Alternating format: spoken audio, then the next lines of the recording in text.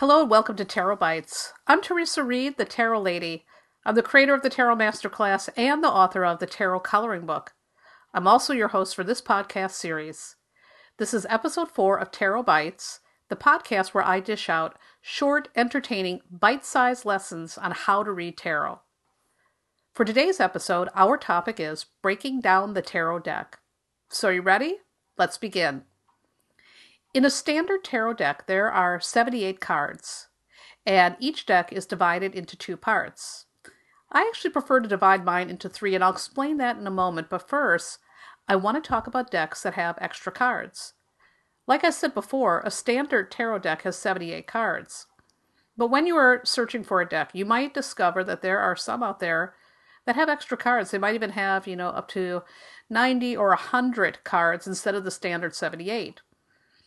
And the artist may have created these additional cards to add an extra element that they felt were missing in a regular deck. And extra cards might lend well to innovative interpretations.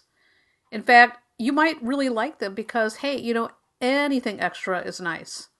But I want you to know that extra cards are not essential. A 78 card deck works perfectly fine. And, I prefer it because I'm a traditionalist that way. And I really do believe that everything that you need is pictured right there in those 78 tarot cards. Now, you might feel differently, and I'm going to say go ahead and experiment and then trust your gut to see what feels right for you. So that being said, we're going to break down the tarot deck, and we are going to be talking about a standard 78 card tarot deck. So the 2 major components are the major arcana and the minor arcana. The major arcana consists of 22 cards, and they represent the bigger picture, life lessons or themes, the spiritual journey, fate, or, things that might be outside of our control. You can tell in a deck which cards are the majors because they usually have Roman numerals at the top of the card and a title such as the Fool on the bottom of the card, so they're really easy to spot. The minor arcana has 56 cards. And the minors symbolize our day-to-day life. And, it has themes such as work and money, conflict, and relationships and love. So it's got all that stuff that we tend to see in our regular life. There are 4 elements in the minors. Cups, which symbolize emotions, love, relationships, and the water element. Wands, which symbolize passion, enterprise, work, and fire, the fire element. Swords, which symbolize conflict or thoughts. They also represent the air element. And then pentacles. And pentacles symbolize the material side of life. So it's our money, the things that are important to us, plus our values. And pentacles are connected to the earth element. Now, within the minor arcana, there are also 16 cards called the court cards. And I tend to lump these into their own little separate group whenever I teach because they can be challenging to learn. In fact, most people that I've worked with really take a long time to master those courts. And here's why. The court cards can symbolize the people who may be influencing our lives.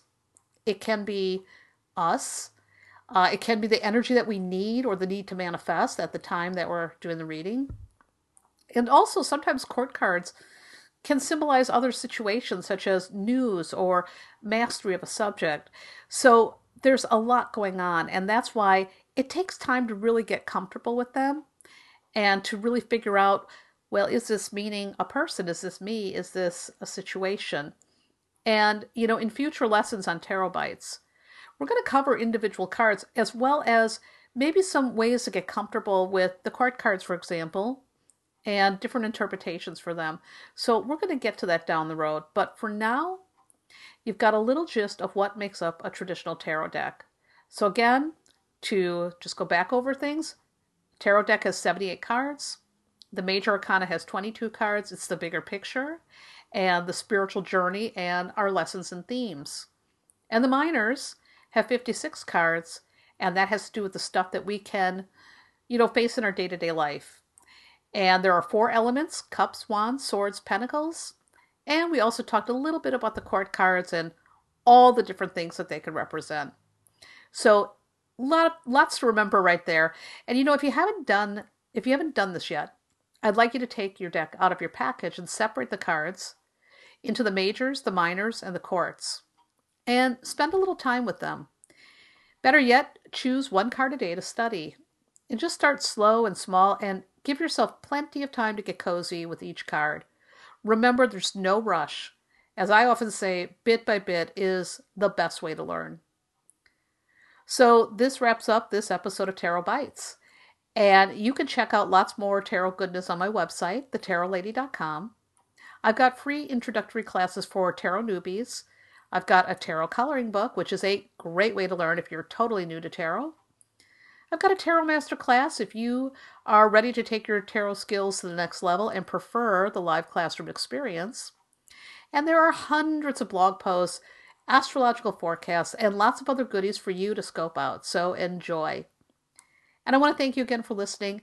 Have a beautiful day. And remember, pay close attention to your intuition throughout your day and let it guide you into making brave, excellent choices. You are always in the driver's seat of your life. You are in charge of your decisions, your plans, the action steps you want to take or don't take. You're the boss. And if you don't like where your life is headed right now, you can change that because nothing is ever fixed in stone. Remember, the tarot cards tell a story, but you write the ending.